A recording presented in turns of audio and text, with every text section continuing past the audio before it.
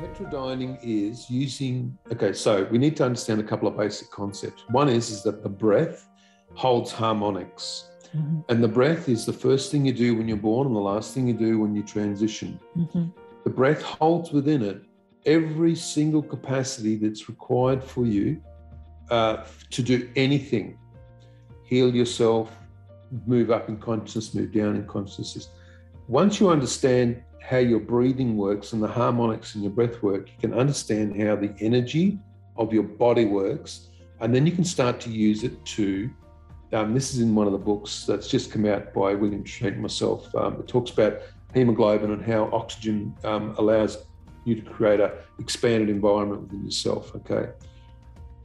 Once you know how to do that, you start to move into a heterodyne state, and those heterodyne states allow you to populate that with consciousness, and then you can start to see and feel out for other consciousness around you. Now, initially, you got to accentuate the positive. Wow, I feel good. A little bit of feel good goes a long way. You're listening to Karen Swain, teacher of deliberate creation, accentuating the positive, showing you a way to a better life. Accentuating the positive, it's not just fad, it's sanity. Who in their right mind would accentuate anything else? If you feel like that's what you want to do. Hello and welcome to another show, Accentuating the Positive with Karen Swain. Always wonderful to be with you all again. And please remember, if you're liking the shows, to hit that like button, hit the subscribe button, share the shows with your friends and leave us a comment. Let us know what you think. Well, today, look, I have these two beautiful, amazing human beings who are in Australia on the show today, Paul Hampden and Cyan. Welcome to the show. Thank you. And we're going to have some fascinating conversation today. Let me read the bio. Paul and Cyan are both lifelong contactees of the Zeta race with clear conscious recall of all their contacts without needing regression therapy to recall their experiences. Paul's earliest memories of being visited are from 18 months old, and in 1978, Paul and three friends witnessed what is now referred to as tic-tac craft, no more than 10 metres away. In 2013, in New South Wales, which is a state in Australia for people who are overseas listening to this, Paul arranged for a craft to come, and it physically landed with 20 people present. Yep. Cyan's earliest memories of contact with the Zetas are from around 4 years old, when she was introduced to a small boy of a similar age. She met the same boy on board craft several years later. This boy was Paul. Both she and Paul have the same shared memories of time on board craft, as well as many other experiences on craft and with the Zetas. Around 25 years ago, Paul's relationship with the Zetas entered into a conscious two-way interactive training process. This resulted in facilitation of many healings by the Zetas for people with disease and physical injuries. Cyan has been undergoing this training for the past 15 years and is in the early stage of this process. And for the last 6 years, she has been working with them when she creates her art, embedding their energy into her paintings.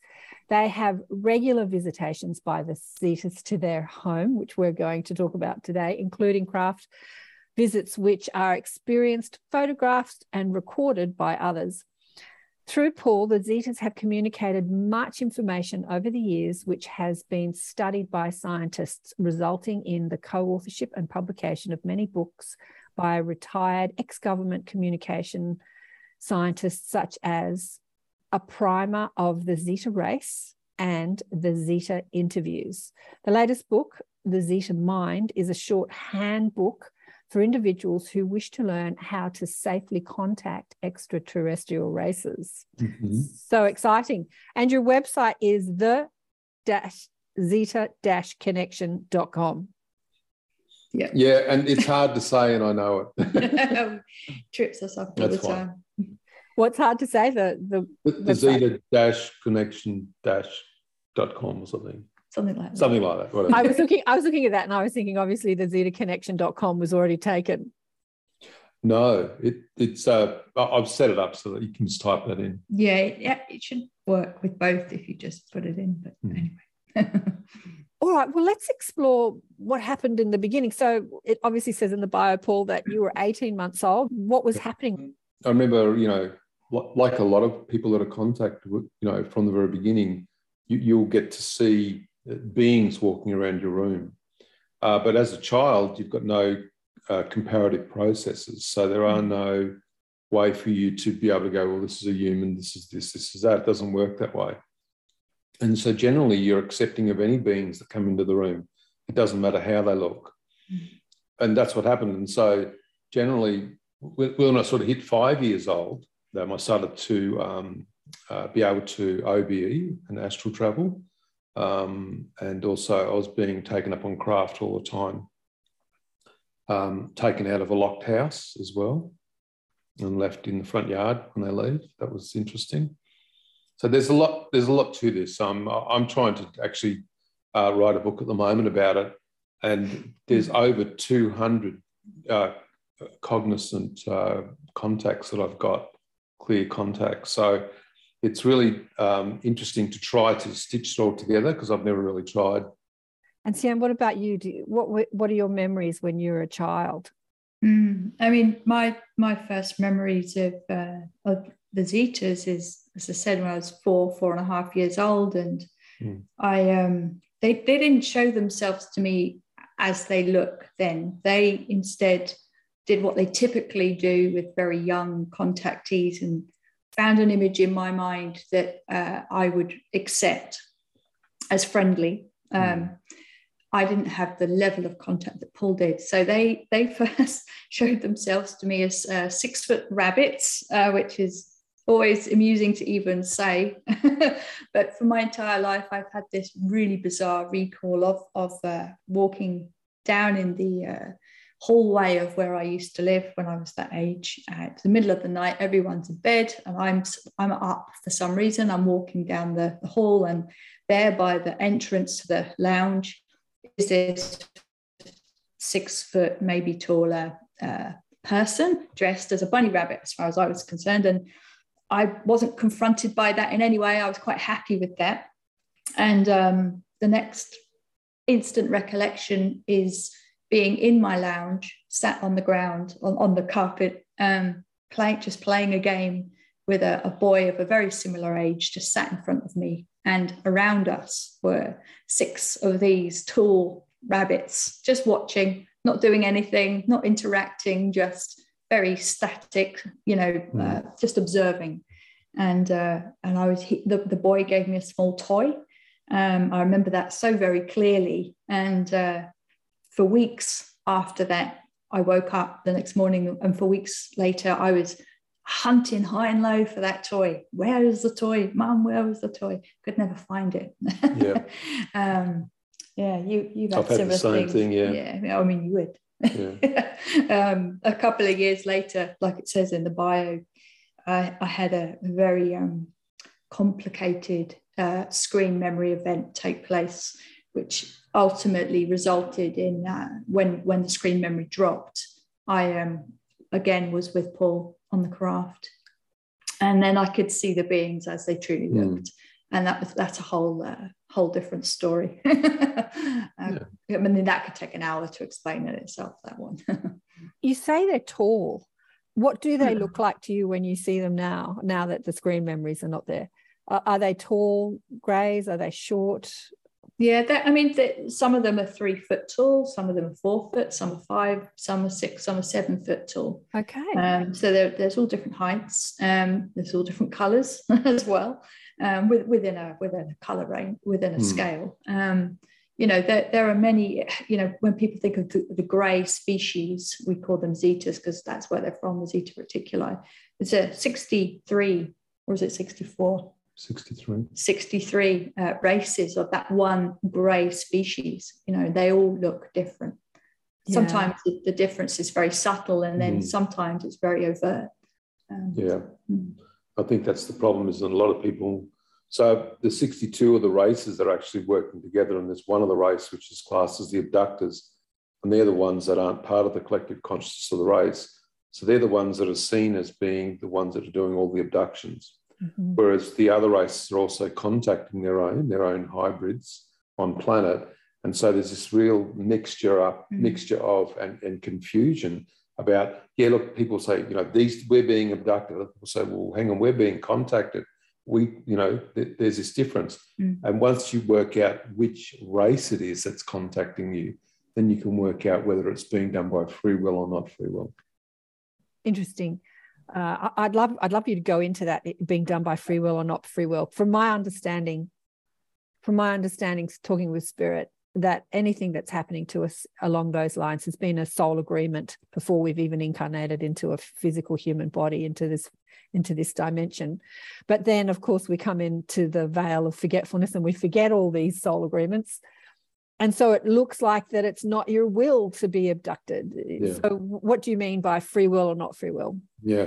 You see, these agreements that we make, and we work, we're mediums, we work with spirits all the time. And we see this being said by spirits and by communicators and all the rest of it.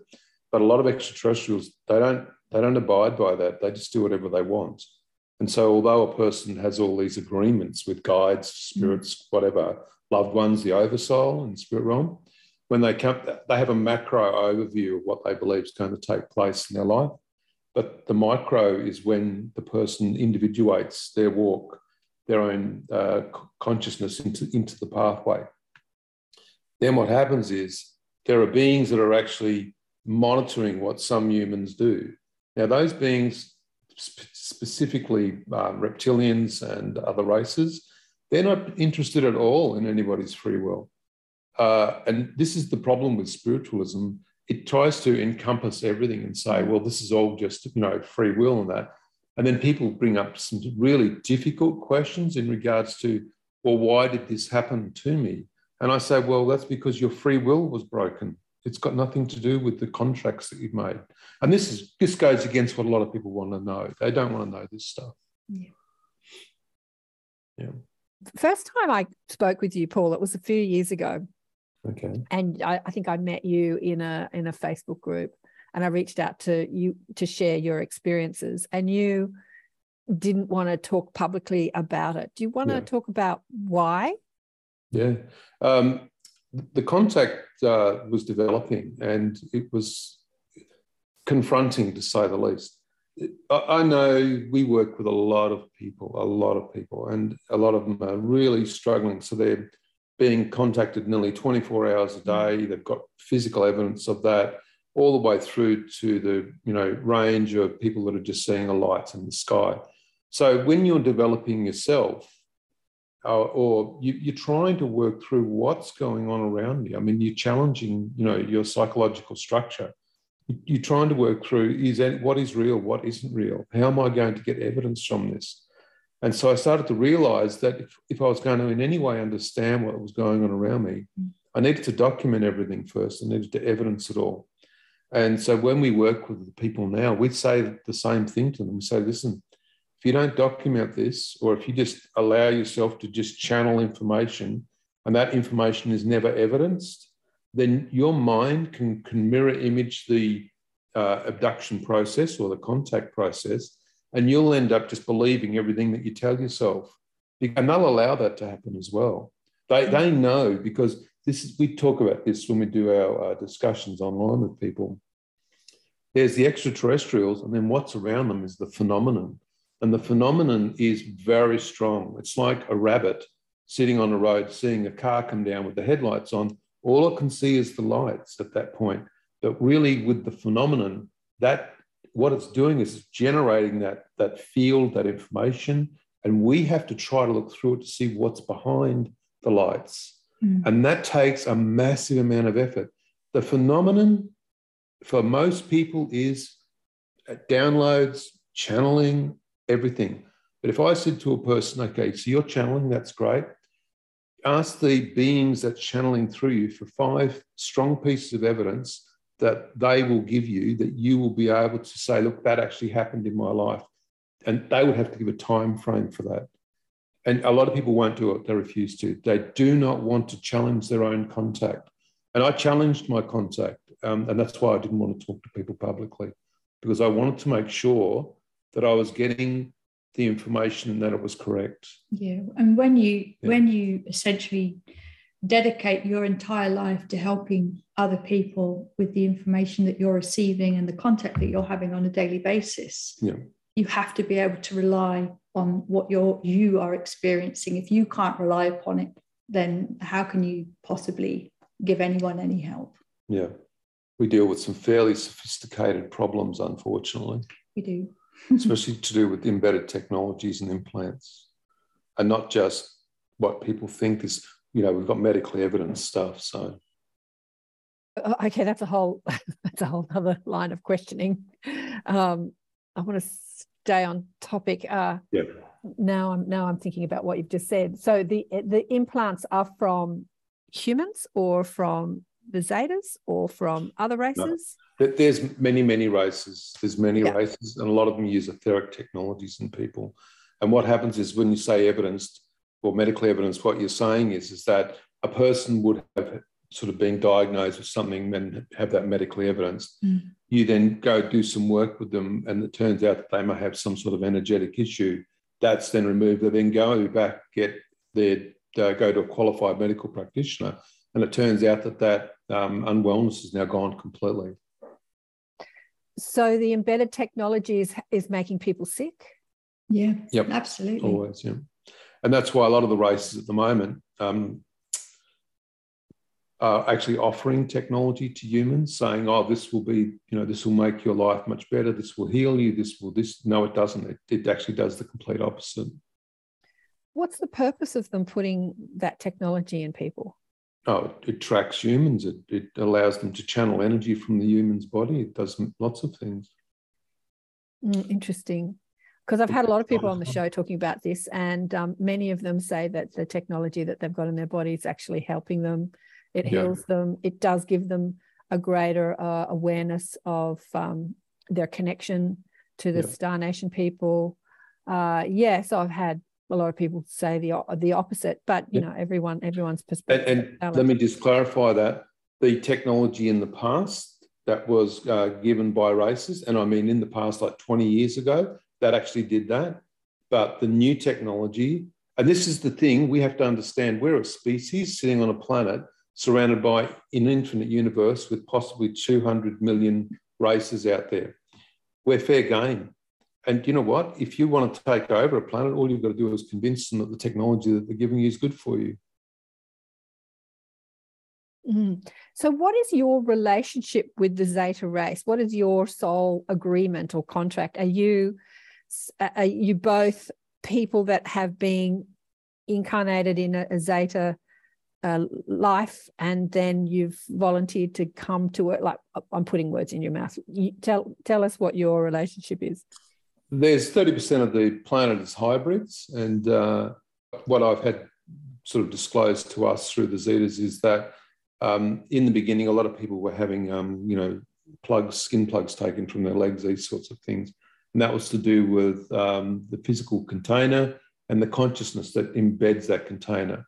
And so you've got a relationship with spirit realm coming in, you've got a relationship with extraterrestrials coming in, that creates a symbiotic relationship, which is the higher self. The ET part of a person has to discuss with the spirit component about free will, which is the good subject. And of course, if the spirit person wants to abide by that relationship with an ET, they create a hybrid consciousness. So there are lots of hybrid people on the planet. It's nothing unusual, nothing new, nothing special at all. To be honest, the human species was actually created by extraterrestrials as well. So, but everybody's an extraterrestrial. So there you go. Nobody's special. It's great. It's really good. Nobody's special. And that's the best part about that is that people can then say, well, okay, look, everybody's an ET generally. So let's get past that and let's start to make clear, proper, cognizant contact. And let's look at things like UAP disclosure, which is currently taking place, and the military actually putting out footage about craft. Because we've got two camps here. We've got humans giving out information about craft and all of the other stuff that goes with it. Like there's reporters that are giving out information. We've got Congress that's talking about UFOs now. And then we've got the woo crowd, which everything's love and light. Sorry, but everything's this and that. And there's, where are the facts? Okay. And so what we need to do is we need to stitch this with this, because at some point there's a middle ground, and all of us need to come together on this. And we need to work out, if this is true and that's true, then why are people actually being abducted? Because today, if humans turn out and say, look, there is extraterrestrials, we've got craft, we've got bodies, we've got this, we've got that. Tomorrow, everybody's going to walk outside and look at the sky and go, well, where are the ET? And then the other people that have all been abducted are going to come forward and say, well, if you guys knew that this was happening, why didn't you stop it? Why did you let it take place? So there's a lot to this. Sian, do you have anything to say about that? Well, I mean, you've pretty much covered it, but you know, I mean, we're already working pretty hard every day with lots of people who are trying to come to terms with the contact that they have. And, you know, this whole disclosure process, it's brilliant for many different reasons. It's frustrating for lots of reasons, but we look to the other side of disclosure and what that means for all the experiences and the contactees, the abductees. Where does it leave them? You know, who is going to be there to help all these people who finally feel they can come forward and say, yeah, this has happened to me as well.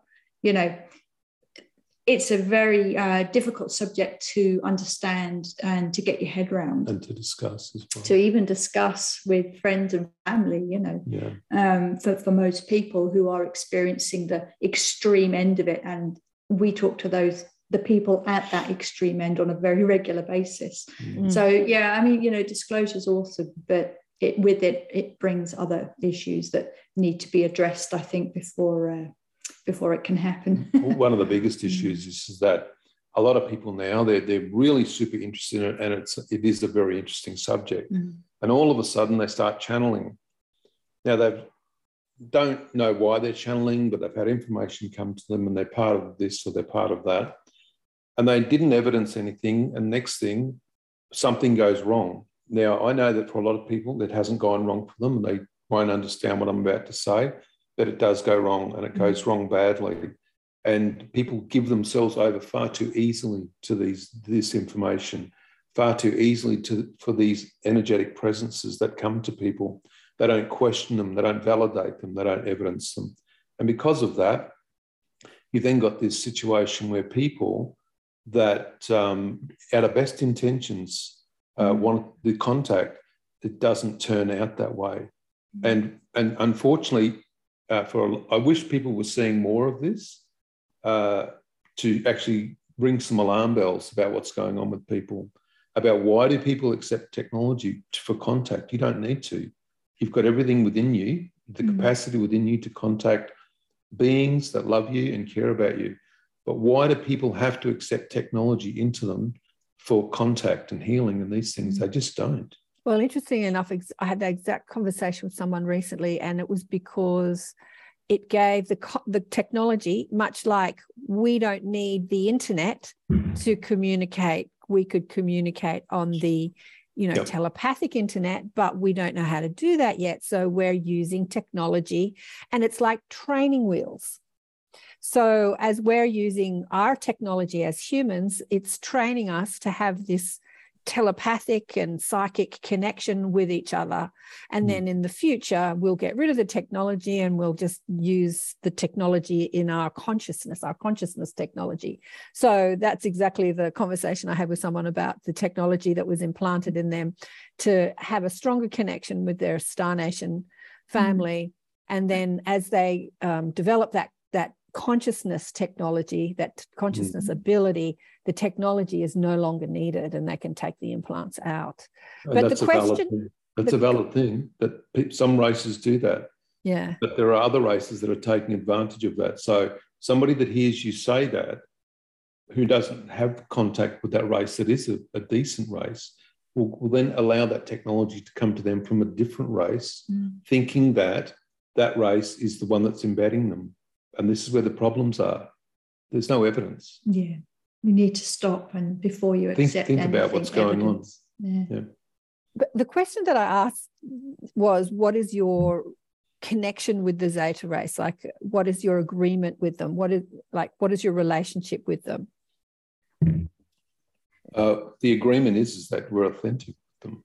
And because of that... So, sorry, say that again, Paul. The agreement is what? The agreement with them is that we are authentic with them and they are authentic with us, that they will evidence themselves to us when we ask them to, and they do. That's our agreement. Yep. Okay, so what was your agreement before you incarnated? Because you've had contact since you're a baby. So there's obviously some agreement, some soul agreement that the two of you have had with the race.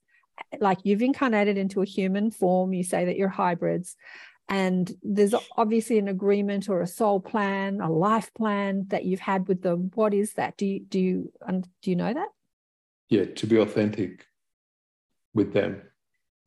Okay, to be authentic with them, but to like reveal them to the human race, to help people. Just to be part of the process. Nothing special. Just in there with everybody else, in amongst the mess, trying to sort it out with everybody and understand that there's a wide range of contact. That's the first thing, and that we have to work in that range of contact with people, and that we have to provide clear, cognizant information to people about what is contact, and it's up to people to then decide to accept or reject what's being said, like with everybody, and then work out if they're going to use those rule sets in their own contact, such as CE5.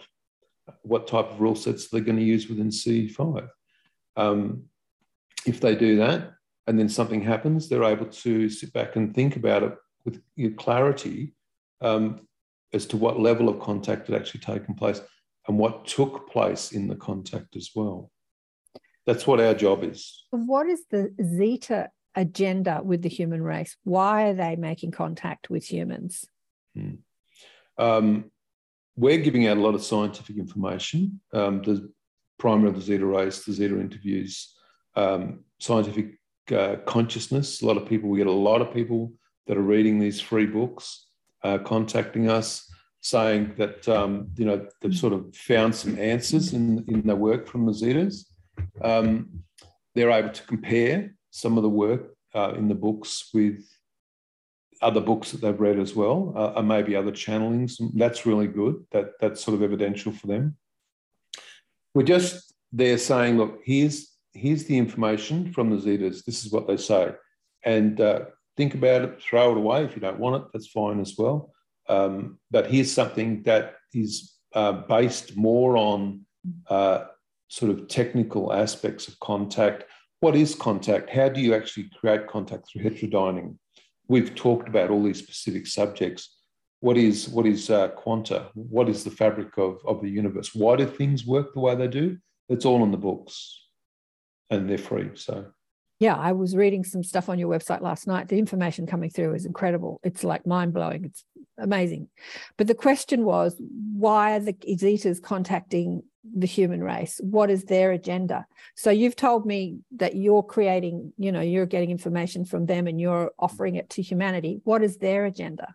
Well, that's why they've given the information. That's their agenda, to give that clear information. Yeah. So their agenda would be to help humanity evolve consciously. Absolutely. To help humanity evolve consciously, to teach people about consciousness technology. Yep. Yeah, and from the Zeta's perspective, but we're very clear here, they say all the time, nobody needs technology. That you have within you, within your consciousness, every single ability that is required for you to heal yourself, make contact, speak to source. You have everything that you need within you. You do not need anyone to give something to you and embed it into you, or any type of technologies that are external to you, that you have brought everything with you. You brought all of your symbols with you, all of your communication processes, everything. The only thing you need to do is remember that you have. And when you remember that you have, then you don't need any of that other stuff. And that's what they're saying quite clearly. Yeah, but when I say consciousness technology, I mean the technology of our consciousness. Yeah. I knew that. Yeah. Well, look, I agree. I had Susie Hansen on the show a few times. Do you know Susie Hansen? Yeah. Yeah, and she came out and spoke in Sydney, and she was talking about the technology that they're developing, which they're giving to the human race to help us with healing. And one of the technologies, stuff that's coming out now, which is like a handheld X-ray machine that can look at the blood vessels, can look at the bones. You can sort of switch it, and it can look at the different components inside, like it looks like a hairbrush. And then I'm sitting there thinking, they have the ability, which I have to look inside the body with their technology. Like you have an X-ray machine in your head, right? Why do you need an external, why are they developing this technology to give to humanity or helping humanity develop it? And she said exactly the same thing we discussed. It's a stepping stone. They don't need that technology. They're developing it for us. It's a stepping stone. Like as we're moving into the understanding that we have everything we need within us, within our consciousness, to travel the cosmos, to look inside bodies, to do healing, to contact, to communicate telepathically, to contact human. But we don't get that, so it's like baby steps for the human race to teach those. Yeah. And that's why it's really important, like as a teacher that you are, that when people come to you and they ask you about how do you make contact, you say with evidence and validation and with clarity, and that you have all of your abilities within you to do that. Yes, absolutely. Look, some of the stuff that I was reading last night, it just blew my mind. I actually sent it to Kevin. Do you know Kevin Briggs, who has had... Yeah, I know Kevin. You know Kevin? I said, read this on the website. And so I wanted to talk about some of the things that you wrote about their race, how they live, how they eat, reproduce, how they think, because it's very different to the way we do. And do you want to sort of discuss some of those things? How do they eat? Let's talk about how they eat. Well, they don't. That's the first thing. I mean, would you like to talk? You know a lot about this. Would you like to talk about this? Go on. You talk. They're vegan. They don't eat meat. They eat the fruits of plant, so a tomato rather than the tomato plant. Fruit yielding plants, and it's by agreement. They don't consume it by mouth. They do have a stomach, but from a very long time ago, it's totally non-functional. They have a tongue, but it doesn't work. Again, it's a remnant from an earlier stage of their physical evolution. They instead create a paste, a clear liquid paste from the material, and they generally just rub it on their skin, and it's allocated per being on planet or craft based on the capacity to provide for the race in that particular place on that day. It's all calculated, it's all individuated for that particular being's needs. Yeah, that's right. And so they're very much cognizant of the planet's ability to recuperate. And so they only give out the nutritional value that the planet's able to give as for the species. So it could be that today you don't get as much as you got yesterday. And so from their perspective, the Zetas, they're very much in service to others, always in service to others. So I'll give you an example of healing. When they heal people, they'll take onto themselves that energetic instability within the etheric body of the person. The human will become well, but the Zeta will just transmute that unwellness into just a different type of energy. So they give of themselves all of the time. That's the difference. They're absolutely, and they say that in being service to others continually, that actually in some way you're in service to self, because if everybody around you is looked after, and they are also looking after you. And so it's not just one or the other, service to others, service to self, it's all things. It's a combined effort of consciousness. And so the race, they're very much a very peaceful race. I've been with them many, many times. There's just no words spoken by them. We've got, when they're in the house, they make clicking noises. that we've recorded. So we have conversations with them. They are very non-aggressive, completely non-aggressive. They speak to each other, obviously telepathy, but their telepathy is developed to a point where they don't need to need an assistance with the technology. So I'll give you an example. A child, an extraterrestrial Zeta child, is telepathic but doesn't have the ability to amplify the telepathy. And so they have to use their own technology to amplify the signal to be able to then speak to another being themselves. As you said before, with some technology that's given, once the person or the being knows how to use the technology's taken away and they just have their own ability.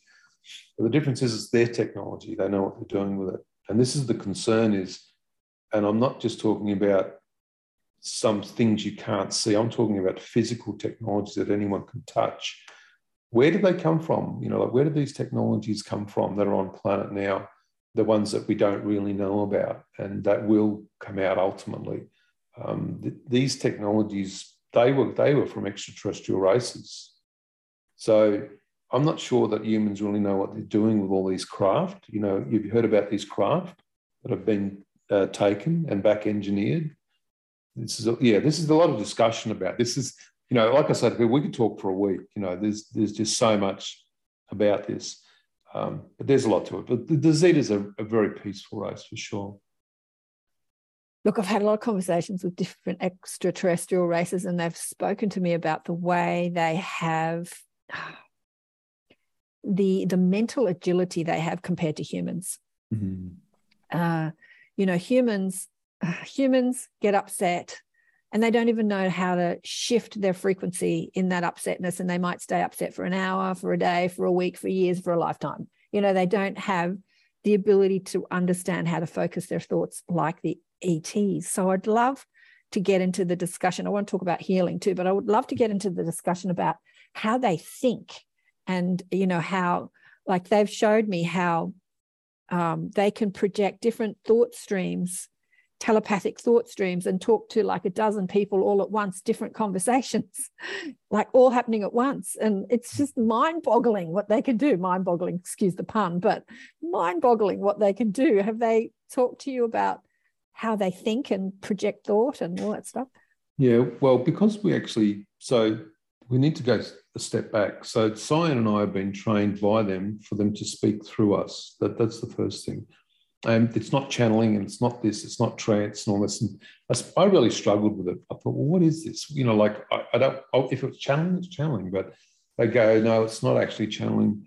They started initially years ago to use a clock, and they put a clock in the room, and I'd have to sit there and listen to the clock for an hour every day and all these sorts of things. I didn't know why. And then they'd start speaking, but all the sentences would come out backwards, and we have all that recorded. Then they sort of started to introduce a process called heterodyning, and I had to learn what heterodyning was. You know, heterodyning's a lot like binaural beats, but created by the person themselves. So you're creating your own consciousness and you're heterodyning to another being. And doing so, what you're doing is you're creating a meeting point in consciousness. Now, once a person knows how to heterodyne, the being can come into the human and safely come and then go, because you're heterodyning up, they're heterodyning down, and they're just words, really, when I say that. And they come, they speak through you, and then they leave, you flick back to your grounded process. But when we're with them and they're talking, what we see is a complete 360, but in a sphere. That's an expanded state. So if you ask them a question, they're not looking at one permeation of answer. They're looking at every single permeation of the answer. And what they do is they pick what, from a probability perspective, what is the highest possible probability for that answer to be the one that would give you the most clarification. And so when you're sitting there and they're working that way in that heterodyne state, they can be asked questions. and the questions then are placed into a field, and the field then generates the answer back. With trance work, and we do a lot of trance work with spirits, it's not that way at all. Spirits actually come and speak through us, and they don't use that process. What they're doing is they're just talking for themselves, whereas the Zetas are moving into these quantum fields, these fields of consciousness, and what they're doing is they're being able to give answers to things I've never heard of. They're able to talk about things that will happen in the future. They're able to, don't want to say predict, because that really causes a lot of people some issues, but they've given us a lot of information that's happened, and we've like, okay, no problem, thanks for that. So that's how they think. They think differently. But that's just one race.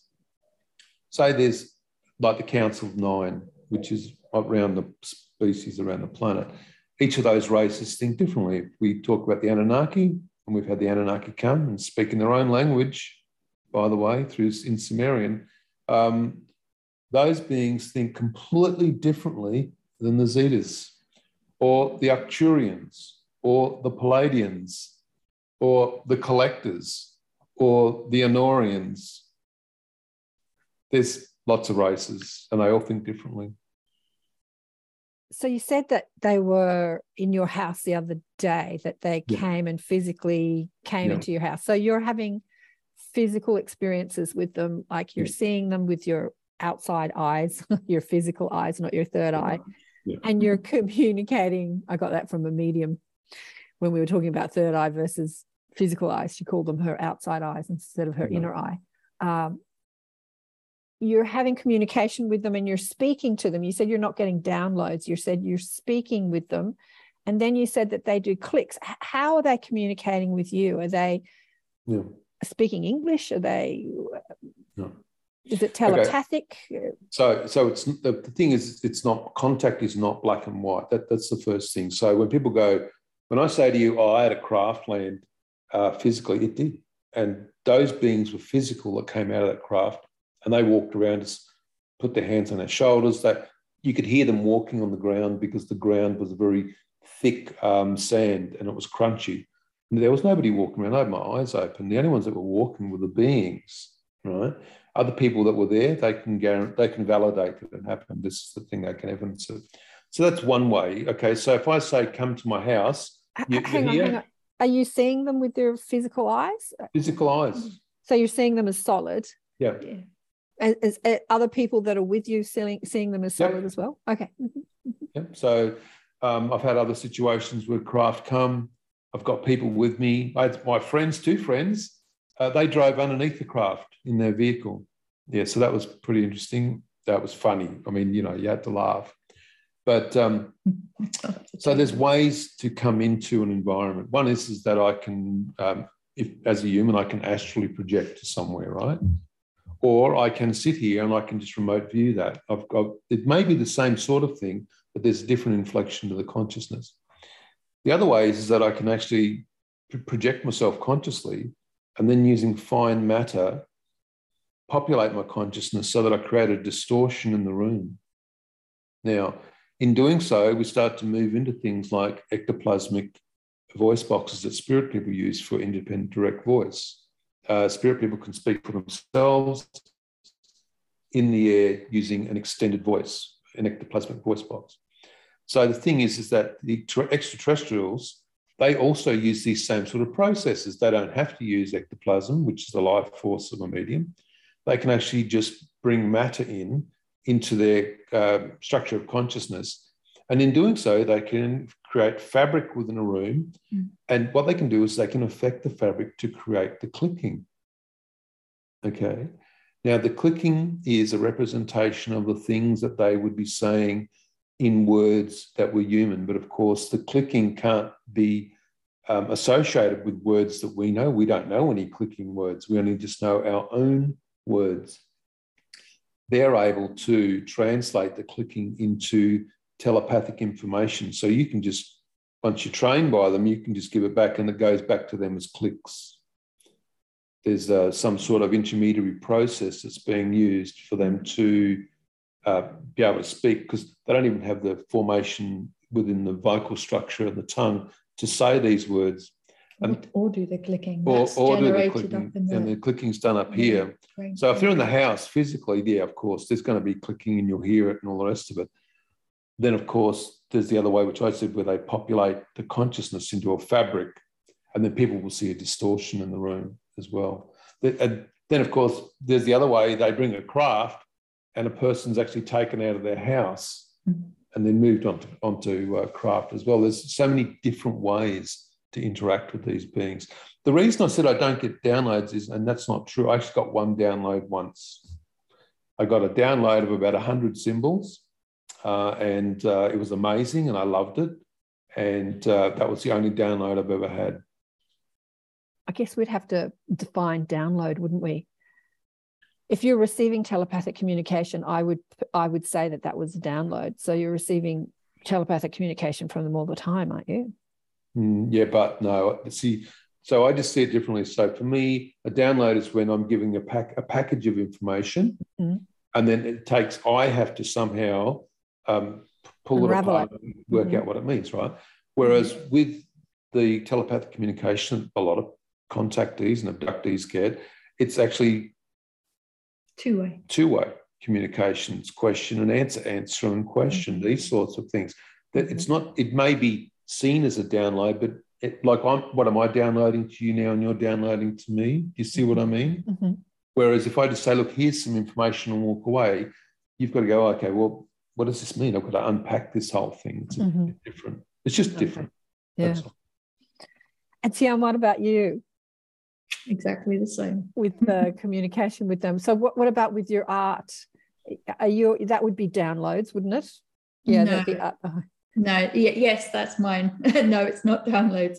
No, when I'm working with them to create, I go into kind of like a light altered state, and kind of in the same way that a Reiki practitioner would channel the earth energies, universal energies.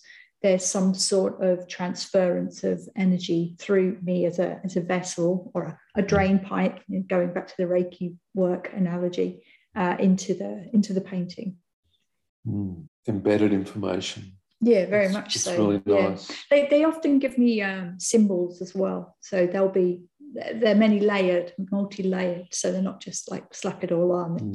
The painting builds up and up. They form over weeks and weeks. It's a really interesting process to watch. I'm not an artist, but it's good to watch. Yeah, it's good to watch. I'm not an artist.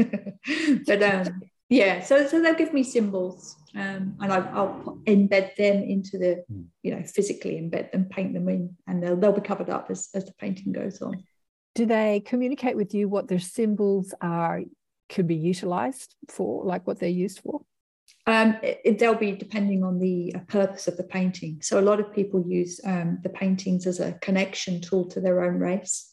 So I'll receive the imagery, and the energy of that connection will be channeled through into the painting as it's being created for that specific person. So some would be connection tools, some would maybe be healing, maybe. Yeah, whatever it is that they want to use. People often use them for, like, as a focus of meditation. So if it's connection, their focus of meditation will be for connection. If it's for healing, their focus of meditation will be healing. And they'd take the imagery, keep it in their mind's eye, and as they meditate, that all comes together. Well, that's the idea anyway. It generally works. Yeah, of course. Well, let's move into healing. So it said in the bio that you've been working with them to heal medical problems and injuries. How do they utilize healing? And I'd love to know about how they think about health and sickness and healing and all that sort of stuff. But anyway, there's a lot of questions there. Let's talk about how they're helping you heal or helping you facilitate healing with people. Okay, so this is a big subject. So I never really saw myself in any way as being somebody that would want to be involved in healing. I just didn't even understand how that process could take place. And it's quite often when you're like that's the thing that you end up doing because you never wanted to do it in the first place. This all started with Kathleen Marden. I'm sure you've heard of Kathleen. She was healed by the Zetas through us about, 15, 20 years ago or something. And this all started because there was a bit of an eye-opener for me, because I was also experiencing some chronic fatigue stuff and immune issues, and realised that this was happening to a lot of people that were being contacted.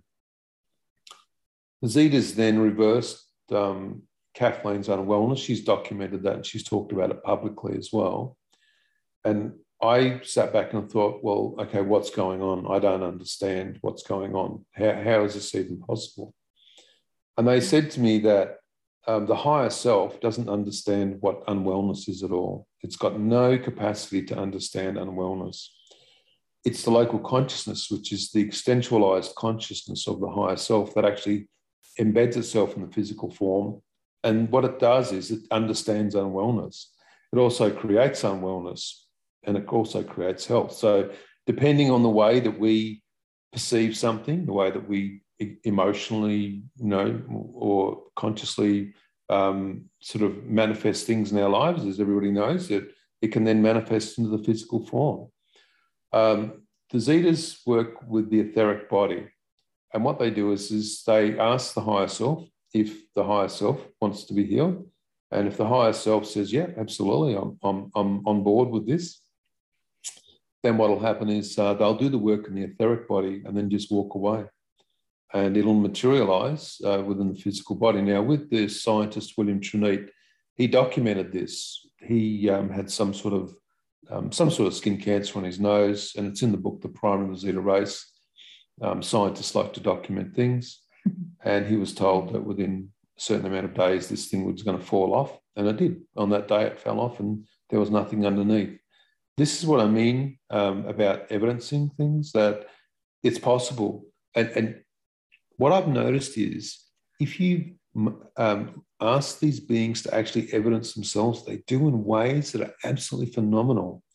Whereas if they know that you won't ask for them to evidence themselves, and they don't, it's the human that misses out on the experience of the evidence. When the evidence comes, it's just stunning. Oh, that's a good point.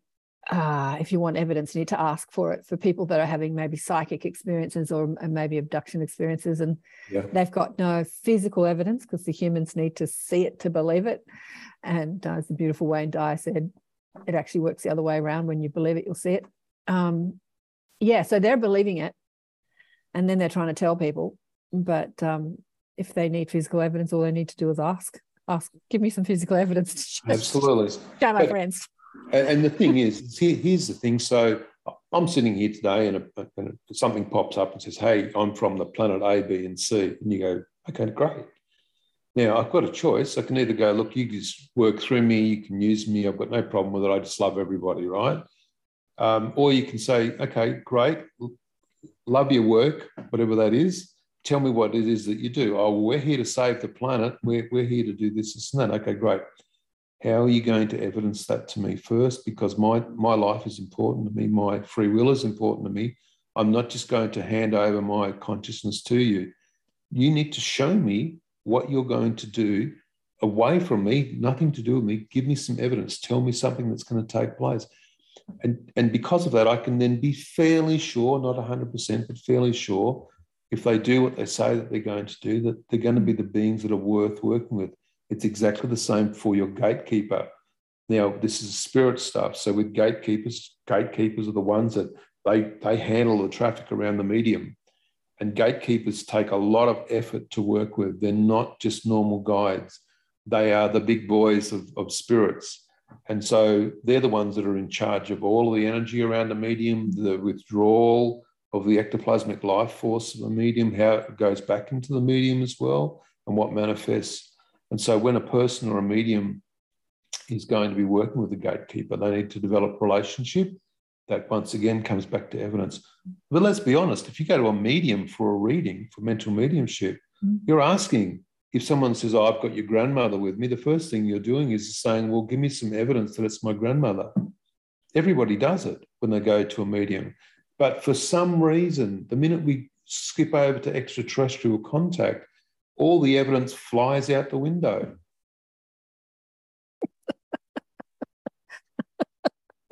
Yeah.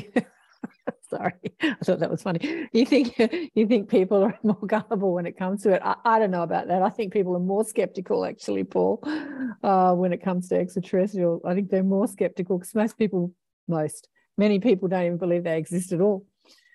It's about to all be challenged at the moment because of all the disclosure that's taken. Absolutely. But getting back to the healing, so we spoke about they'll work in the etheric field. And when they change it in the etheric field, because we're in density and we live under linear time, when we have the buffer of time, often healing doesn't happen immediately. It happens over a period of time. When you change it in the etheric, it needs to sort of filter down into the denser energetic structure, and then it shifts in the energetic structure. It might take an hour, might take a couple of days, might take a week. Yep. Yeah. And it can happen instantly too, depending on what's being healed. But so you spoke about healing because we get all up in our stuff and, worry about things and stress, and we create imbalance, which is what this disease is. We all do. What about them? Do they have dis-ease? No. Do they don't? Is that because of the way they think? Like they don't get imbalanced in their thinking? That is one way, but let me just say that we'll look at this from a human perspective. It's always easier.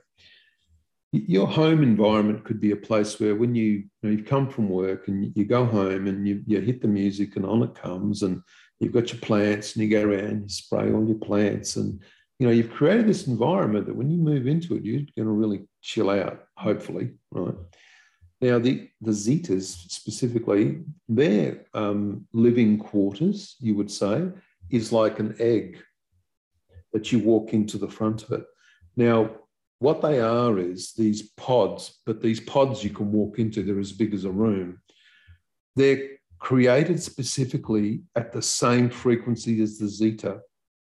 So that, say you meditate this morning and you go out and you chat with everybody and you come back, you've been shifted because you spoke to people.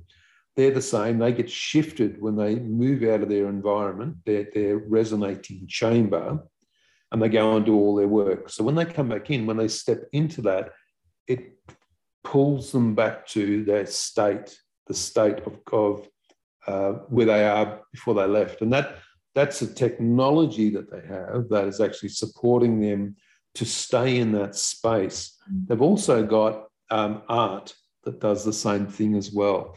And the art creates a resonance. And there's these beautiful little archives that you can walk through, or corridors, and they've got alcoves, not archives. Oh, that's an interesting word.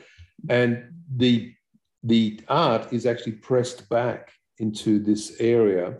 And if you just stand in front of it, it can shift you in a way that you want to be shifted. So you're walking through an art gallery, you see a specific piece of work, and you go, oh, wow, that makes me feel this way. I love it. You go to the next one, you see that, and that makes you feel different. They have the same thing, but it's a technology that performs the function. It could just be a stick. Say just a stick, doesn't matter. It's the same stick in every alcove, but the stick is producing a different frequency. Wow, cool. Oh, yeah, I know. I love it. It's great. Okay, so you said that their pods is kind of like the med beds that we've been talking about, and it's creating it is rebalancing the energetic structure and creating the homeostasis. So the human body is constantly in a flux of trying to create homeostasis in the body, trying to rebalance the chemical structure, the energetic structure. It's constantly doing that, and it's like fighting hard.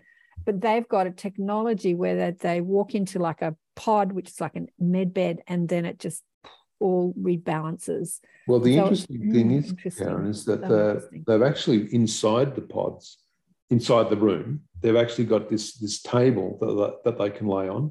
Mm-hmm. And that table is a med bed. Yeah. Okay.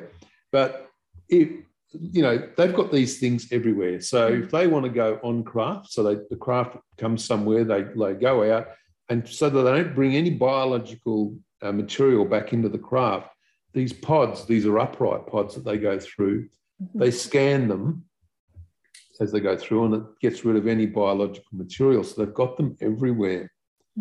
Healing takes many forms. Absolutely. I want to understand the difference.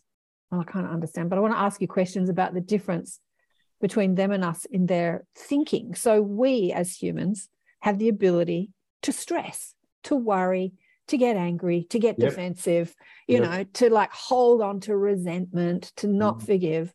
And this causes the majority of our illness because we don't allow that perfection of the body that is constantly trying to rebalance and create the homeostasis to happen. We interfere with it with our thinking, right? Do they have the ability to stress, get upset, get aggressive? Like, do they have the range of emotion that humans do? They don't. Like, you're both shaking your head. No. We've had so much. I'm going to give you another example. It's the only way I can really work. So I'm going to come into your mind and I'm going to show you how I think, right? And you sit back and you go, wow, I don't think that way at all. But you notice when I'm with you or a being is with you that if you do have a thought, it's pushed into their consciousness and it's thought about in the way that they would. So suddenly you're worrying about the bills, right? And they're like, well, we were in service to others. There are no bills. We all work as one. And so what we find is that it's because we individuate ourselves as beings here that we worry about everything. Whereas when we're with them or they're with their own, because they know that they can totally rely on each other, that's why the beings always travel in three, the Zetas and the others, that they are allowed to think the way that they do because they don't have to think as an individual. It is the individual that is, I don't want to say it, but it's the individual that is what causes the problem for themselves. Yeah. No, I get it. And I was thinking about this yesterday as I was thinking about asking you these questions, chatting with the mob. You know, the individualization experience that we have, the autonomy experience that we have as humans, I think that they don't have that experience. They're so collectively unified. They don't see themselves as individuals like we do. Do they have any sort of individualization? You said that they all come in different shapes and sizes and colors, and they have some sort of individualization. They're not all sort of like cloned robots, are they? No. And that's a big thing. You know, people go, oh, they're just biological AI, you know, all these sorts of things. That I can understand why people say that, but it's like saying to somebody, look, you know, look, there's a goalpost about 100 meters away. I want you to describe it to me. And the person goes, well, from my perspective, it's this high. And the next person's closer, and from their perspective, it's different. And every person's perspective is different. This is the whole problem with the way that people think and the way they think. But going back to what you were saying, you said that it is our individualization that creates our stressful thoughts.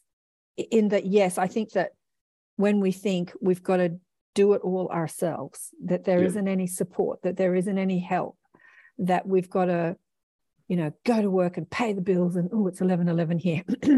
Like when we stress out about the I who has to do it, forgetting that we are, we're not an I, we are actually a part of a collective. We're part of a spiritual collective. We're part of a human collective. We're part of a cosmic collective where we're never separate and alone. But that idea, that belief in our separation causes most of our stress. It does, but it's embedded in us because we are individuated in this society.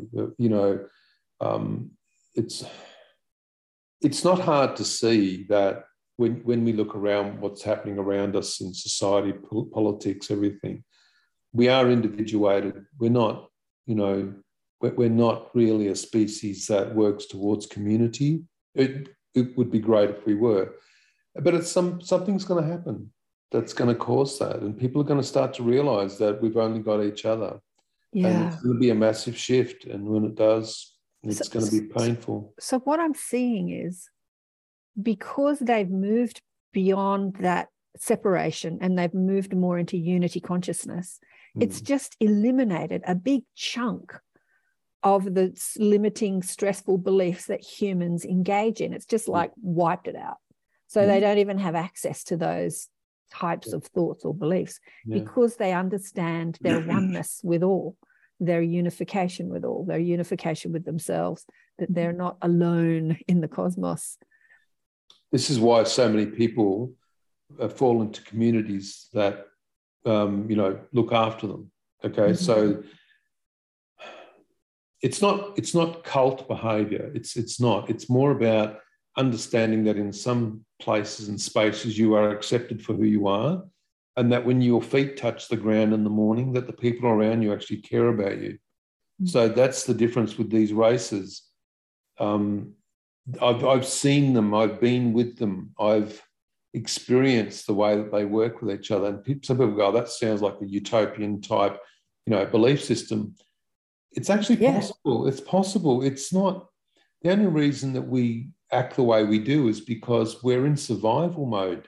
If we weren't in survival mode all the time, like I'm going to mention it, COVID, okay? COVID drove everybody into survival mode. We've all got to Don't mention the big C. Don't mention it. Okay, don't. No, I don't know. No, but I'm not being negative about it. I'm just saying, like, all it did was drive people into their homes because we had to whatever. Fear. And it was more like now we're individuated again. Like, so we've been taken from community and pushed back into a smaller section, and everybody's hiding from everybody else. And it was like the best part about that process was it gave people time to sit back and think about what they feel is important in their own lives.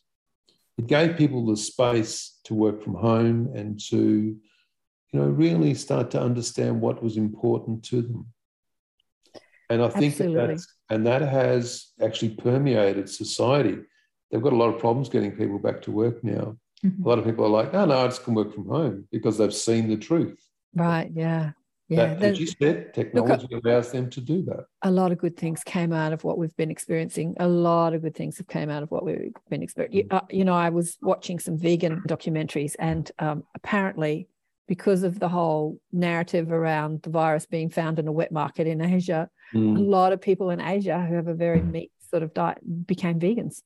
Because they were scared, they were worried about being sort of poisoned because of the narrative. And I thought, well, that was another good thing that happened. Anyway. There were a lot of good things. Yeah. But Sian, I wanted to talk to you. Have you had any healing done by the... Yeah. They sorted my... I used to have a terrible bad neck result of a car accident when I was 17, 18. And, I had very restricted movement on my neck, and it was incredibly painful all the time. And I remember I was talking to Paul, oh God, this is 2010 or something. You were talking about going, something to do with the conference, and we were having a discussion about how they might prove who they were to a whole, it was a theoretical conversation. How would the Zetas prove who they were through Paul to a whole massive room of people? They could heal them.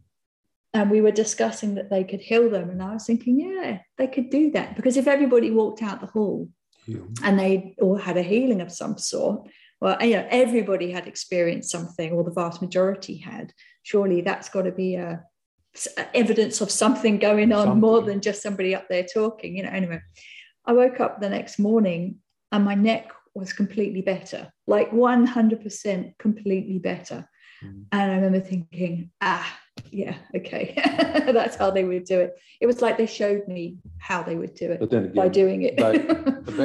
About how many months ago was that when they did the healing with all those people? What, down in? Yeah, in Sydney. In Sydney, yeah. I mean, I've been on the receiving end of a few healings. Yeah. And I've also been part of many healings processes as well, where we facilitated them working, and being on the other side of it, watching them do what they do.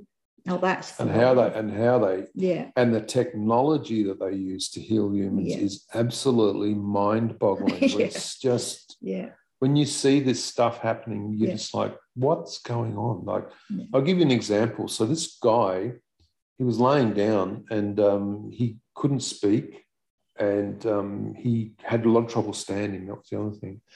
And I'm just standing there watching, because the room had shifted. We're in what's called an SQ, a synthetic quantum environment. And you could see the zetas walking around. There was all these distortions in the room. And next thing, this light came down and just scanned this guy, but it wasn't scanning him. It was decompiling this guy. And in my mind, what I saw was infinite threads all being straightened. And then as the light came back the other way, all the threads started to recombine. The guy got off the table, spoke straight away, and was able to dance. Now, to me, when you see these things, as crazy as it sounds, it's like, I don't know what to say. So the guy said to me, you know what, Paul, come and stay at my house for a few days. So I went and stayed with him. He cooked dinner, he was dancing, he was having a great time. There was a lot of us there, it was great. And I watched the results of a person being healed by the Zetas that had, from their own perspective, lost their ability to enjoy their life. And they've done this so many times with people. Yeah, I mean, from more straightforward things, which although they're not like cancers being removed like William's nose, and another lady had a cancer here that had to be removed, and she went to the doctors, it had disappeared, you know, no explanation, to more complex things where somebody, you know, was on the point of having surgery for their back because they could no longer walk. Well, they went out for a 5K run the next morning. You know, it really does vary, but it's always amazing. So the Zetas are very much, this is one thing about them, it's very much about you. What is it with you that makes your life the way that it is? And if they can in any way improve your health under certain circumstances, they will. I've got to be very careful about that. They don't heal everybody. They just don't. And that's what it comes down to. We have to ask them if they'll heal a specific person. That's either yes or no. There's no in between. Yeah. And the thing is, if they say yes, they will. Then they will. They do. It's not, it's very black and white. And, you know, that's been a big part of our evidencing process for them continuously over the years. It's not like, you know, we evidenced them once at the beginning. We've never done it since. We use that as a continual evidencing process. You know, they say they can do something. Well, now they need to do it. Well, it was the same as, so here was the challenge. I used to sit with 7 people when I was developing, and the Zetas were talking. And someone said, you know what, just bring a craft. That's all you've got to do. And they went, okay, we'll bring a craft. And so they did. And then you see there's so much evidence right there. You have to say, well, maybe everybody should be saying in some way that they need to evidence these beings. Well, they do. You know, or the beings that they work with. You know what I mean? And we have countless people coming to us saying, oh, yeah, we've got race A.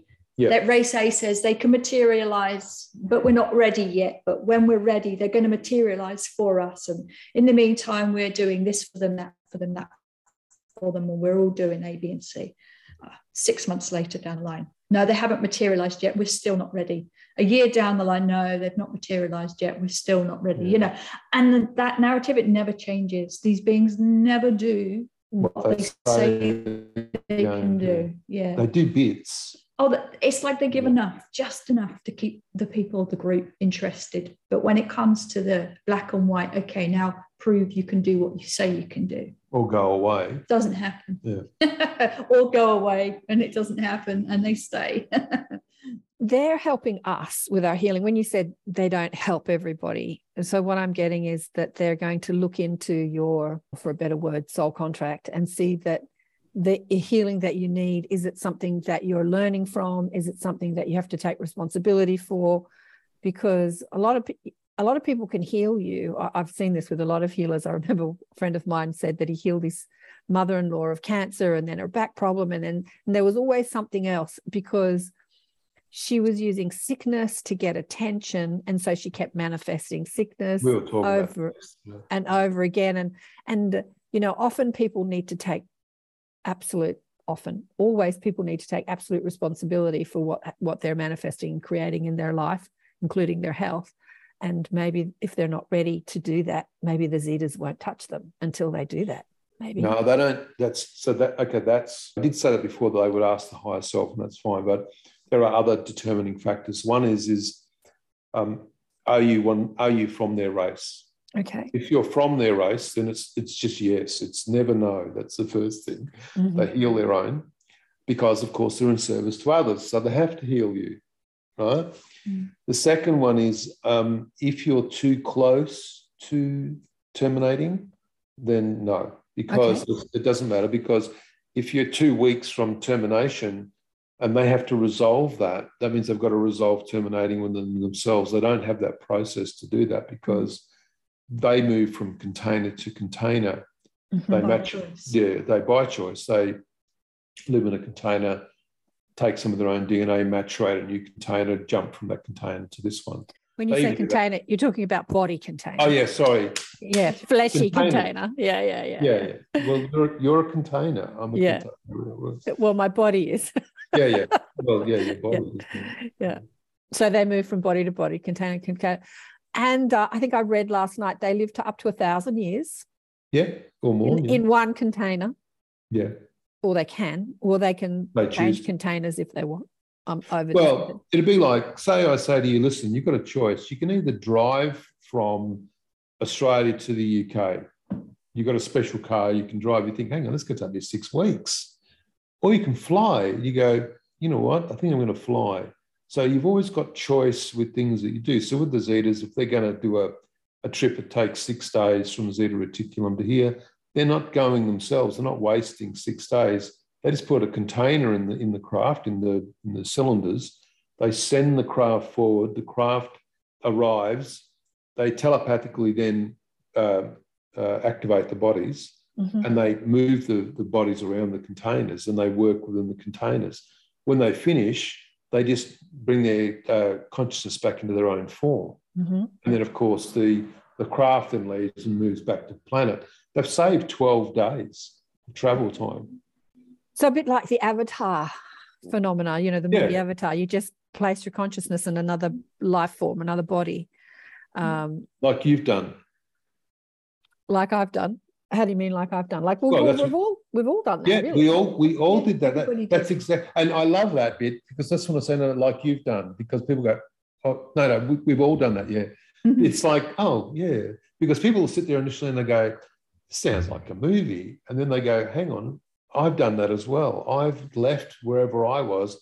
I've animated a physical form. And then when I'm finished with it, I'm going to leave my physical form and go back. I've animated. It's interesting, even the word left. I haven't actually left where I'm from. I've just extended a piece of my consciousness into this container, and I'm actually still there. The greater part of me, the higher self, the group soul, whatever you want to call that, is still there in that place. And I've just extended my consciousness, or a part of my consciousness, into a container. And so we've all done that to have this human experience. Some of us have, but they understand that as a part of their physical experiences, which we don't as humans. We think that this is all there is, this body, this me, this, and then I die and I cease to exist. But anyway, but I want to talk, I'm looking at the time. There are other races that don't do that. Just want to say that there are other races that don't individuate their form as Oversoul does. That's a whole nother show. But you mentioned, because I had this written down, the SQE, the synthetic quantum environment, and the jump rooms. Can we talk a little bit about the jump rooms and the synthetic quantum environment and how they utilize that? That was just fascinating. Well, supposedly Basiago and others were part of the Mars project, and they used the technology, the SQE, to jump to Mars using the SQEs. But there's some issues with the information around the SQE and the jump room technology, because the way the SQEs work is they take a copy of your environment, of you, and put you into the SQE, and you don't know that you're a copy of yourself because you've got all your original consciousness. If anything happens to you in that SQE, it doesn't replicate back to the original form. So if your arm gets torn off, which is what happened, then although the person believes it happened, once the SQE is compacted and the experience is given back to the person, they look down, they see they've got their full arm. This is why there's a problem with the SQE stuff. And to be honest, it's far too technical to discuss in this, right?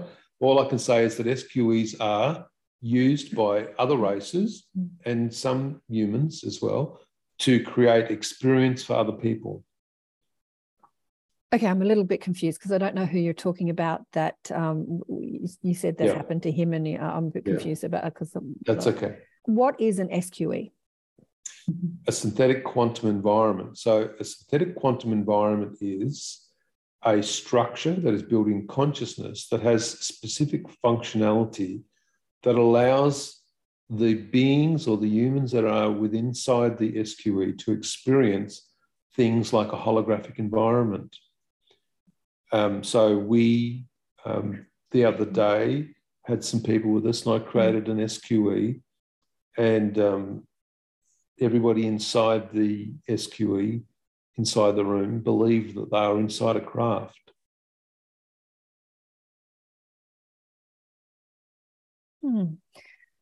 I've got about a million other questions about that. So you're doing that in consciousness, so you're doing that in like a meditative state?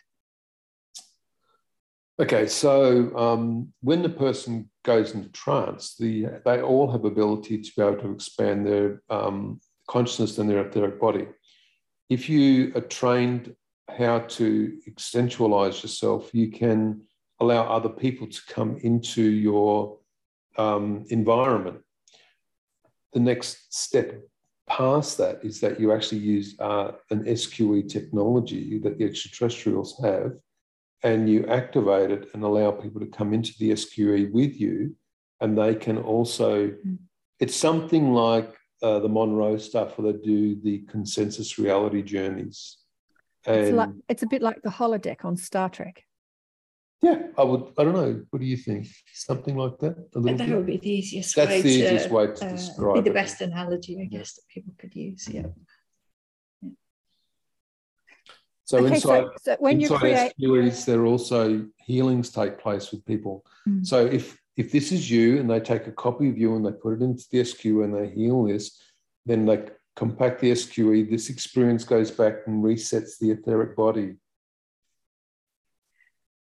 When you were describing the healing, like the person being, the molecular structure taken apart in streams. Yeah, decompiled, decombobulated, I'm thinking it's got. I was thinking about, it's been depicted, Susie Hanson's husband drew it, and we spoke about this on the show with Susie, that she was up on craft and the Zetas were showing her and some hybrid children and some other beings, Zetas and hybrids and a whole bunch of kids, how to dematerialize their body and reform it into other things, like a flower or a pen or a cup of tea or whatever, like they would take apart the molecular structure of their body and then reconform it into something else. And she was saying that the Zetas could do it, the hybrid kids kind of did it, but the human kids, or the more human kids, because they're all hybrids, couldn't do it. And I said, why couldn't the humans do it? And she said, we couldn't reach that level of frequency. And I said, well, what was the level of frequency? And she said, it was kind of beyond joy. It was such a heightened frequency. It was like this high frequency that because of the majority of the human component and our range of emotion, the kids were struggling to reach that high frequency so that they could physically manipulate their molecular structure like the Zetas could. And I thought, wow, that was really interesting.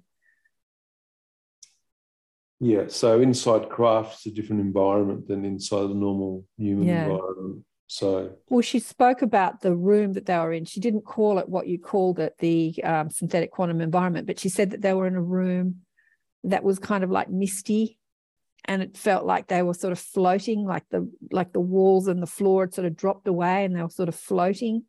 This so she was explaining what you're talking about, that quantum environment. So we did that inside the house the last week just for people. That's what and they were floating and, they felt they were floating. And so the thing is inside the craft, the difference is the time compression.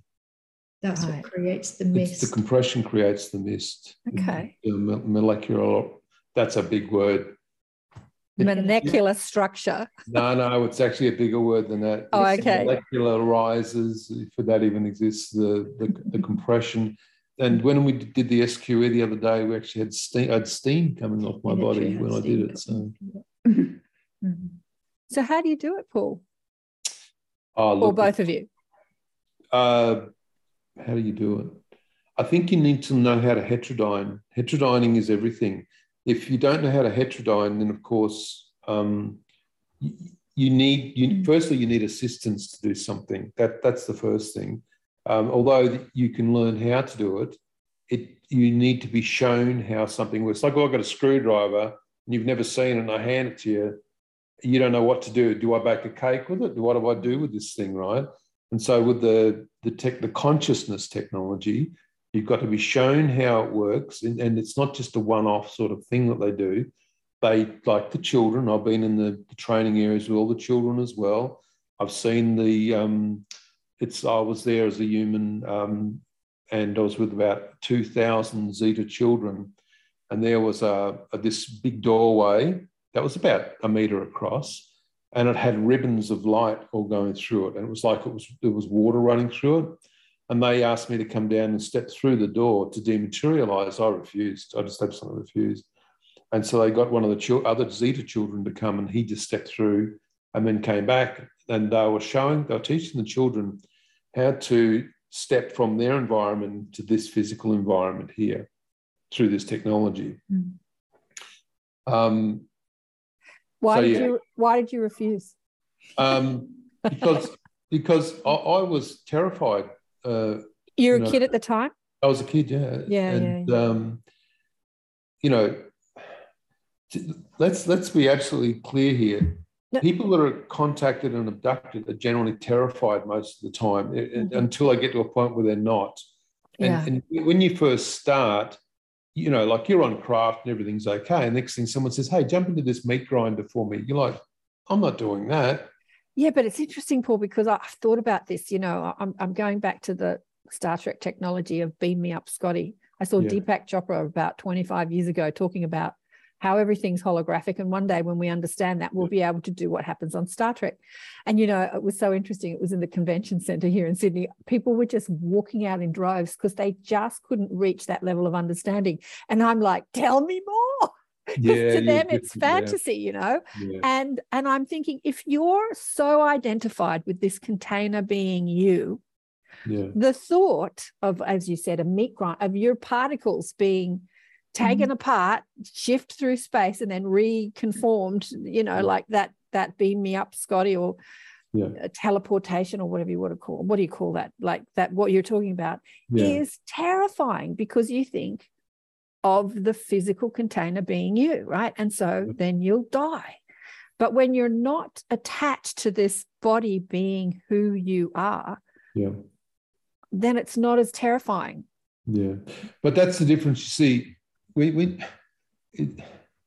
if I devised 1,000 different tests today, 1,000, and didn't tell you about any of them, but just said to you, look, here's test number 6, and it was totally going to rock your world, okay? It doesn't matter who you are or what training you've got, and Simon would probably agree with this, when you're being tested, and we're always being tested, you have to recognize the test first. You then step into it and you have to work out what the test is. And then you've got to try and pass the test. And that's what the Zetas do. They test everybody all the time.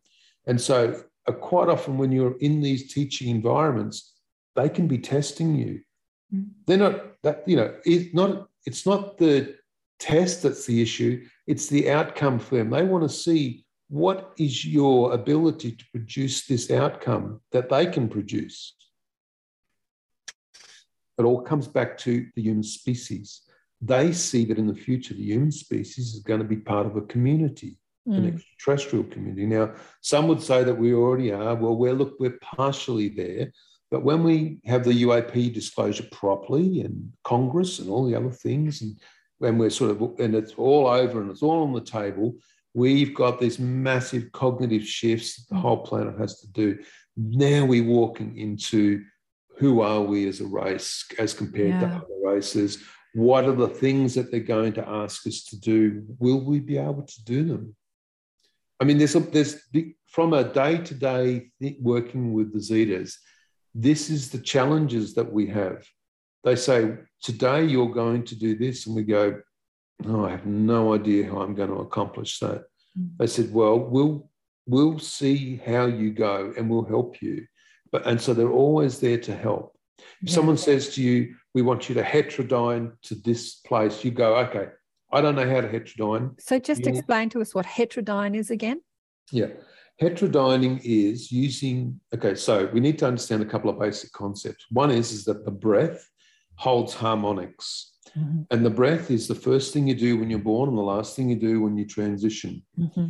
The breath holds within it every single capacity that's required for you to do anything. Heal yourself, move up in consciousness, move down in consciousness. Once you understand how your breathing works and the harmonics in your breath work, you can understand how the energy of your body works, and then you can start to use it to, this is in one of the books that's just come out by William Trent and myself. It talks about hemoglobin and how oxygen allows you to create an expanded environment within yourself, okay? Once you know how to do that, you start to move into a heterodyne state, and those heterodyne states allow you to populate that with consciousness, and then you can start to see and feel out for other consciousness around you. Now, initially, the first one that you may do is spirit people because it's easy, but to look for other ET, you may need to use gateway technologies to do that. So a heterodyne state is an expanded state of awareness. A heterodyne state is a relationship with another being. Conjoined state in of frequency. A conjoined state of frequency. Thank you very much. That's all right. Conjoined state of frequency. So hetra meaning hexagon, like 5. Heterodyne. Is there? No, I don't know what the. I don't know. I don't believe the numbers are of any significance. No. So a heterodyne state is when you're in a. Say that again. Conjoined state of frequency. Conjoined state of frequency with another consciousness, with another being. If I had 2 tuning forks here, and one's 1 octave higher than the other, right? And I don't activate this one, but this one I go bing. Now the problem is, if this one doesn't activate, I won't get 2 frequencies. Of course, I could move closer to that one, it would activate it, would start to cause it to start to vibrate. But if I activate them both at the same time and move them together, within the middle, there'll be a conjoined state of frequency. That's heterodyne states. Beautiful. Where does the word come from, heterodyne? Where's that word? No idea. I think it's actually a scientific word. I think, yeah. You can look it up. It's heterodyning's to do with sound and frequencies and stuff, yeah. Quite often the scientists had to put words to what the Zetas were saying. The Zetas would explain things and the humans would go, well, that sounds like that and that sounds like this, and we'll just put those words together and create that sentence. That's exactly what they did. Yeah. The future is bright. I mean, the future is bright. You know, I don't know if you heard of Garnet Schulhauser, Canadian guy. His spirit guide takes him whizzing around the cosmos and shows him multiple, stuff, a lot of stuff, planets, people, God, everything. Anyway, so he was saying that he's been to a couple of parallel realities of Earth. And one of the parallel realities of Earth was they went through the pandemic, and as they were experimenting to get out of this, problem that we're experiencing, they developed teleportation, and that was the outcome of the pandemic. Like moving into so their society became they could use, like, all transport stopped, all flights, like, so we didn't need oil and gas. Oil and for to propel vehicles anymore because we were just teleporting everywhere. Well, the thing is that there's been a statement made by some people that work in contracted areas overseas that every technology that you can think of already exists. Yeah. Oh, yeah. Already exists. Absolutely. Yeah, absolutely. And is in operation on the planet here. Yeah. Mm-hmm. Yeah. Yes. Okay, so I know we've been yakking for ages. There's just so many questions to ask you. One last question.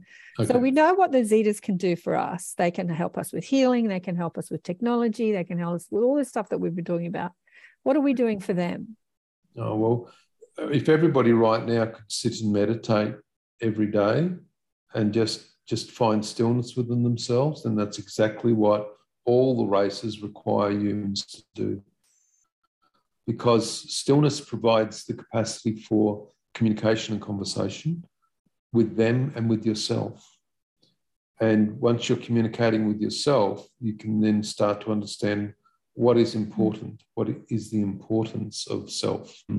But what do they want from us, from the human race? But that's exactly what they want. No, they want that. They do. And the reason they want that is because on the timeline in the future, they see these human species interacting with them. And they do not want to interact with humans in their current state of consciousness. Fair enough. Yeah, fair enough.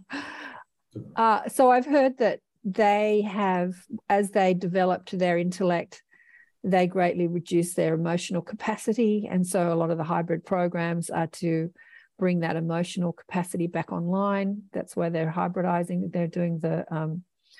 have you heard that from your mob? No, they're not. You're talking about the hybridization of humans. Is that what you're talking about?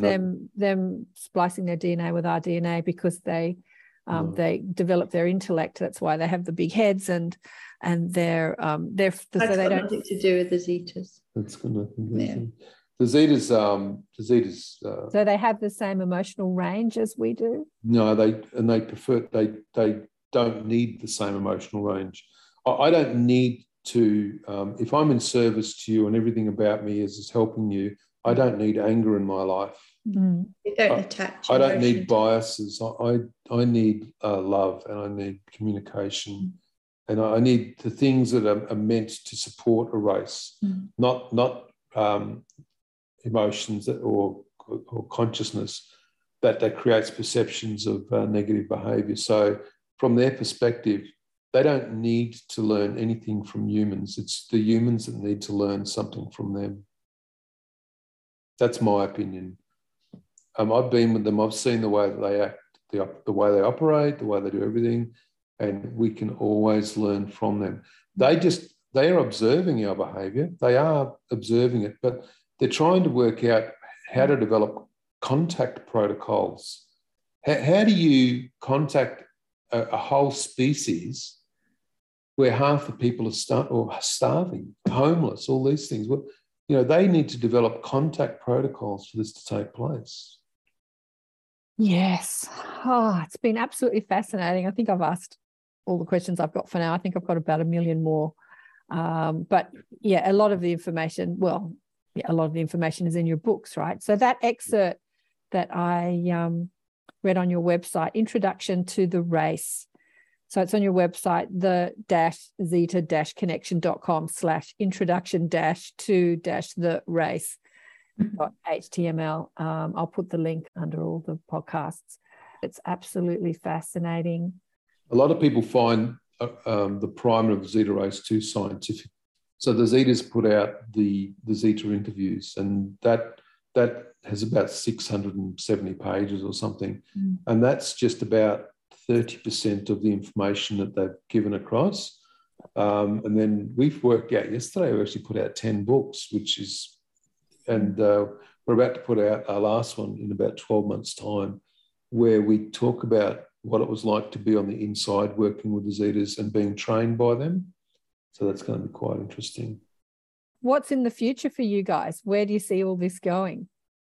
Well, we just carry on. It's a day-by-day thing. Yeah, we're not. Just help people work through their contact experiences, help them to resolve what they're going through on a daily basis or weekly basis? We get contacted by a lot of people. I mean, we have to calendar the contact. This is the thing with people. So it's more about somebody coming to tell us what's going on, and then we use our experience as mediums and contactees to work out what's the best way around this. What race is that person actually dealing with? Is it spirit activity? Is it extraterrestrial? Is it astral? Yeah. It's not. Some people have so much going on around them that one is triggering another, and we have to spend time with them to understand each element of what they're experiencing. It's not always just it's ET.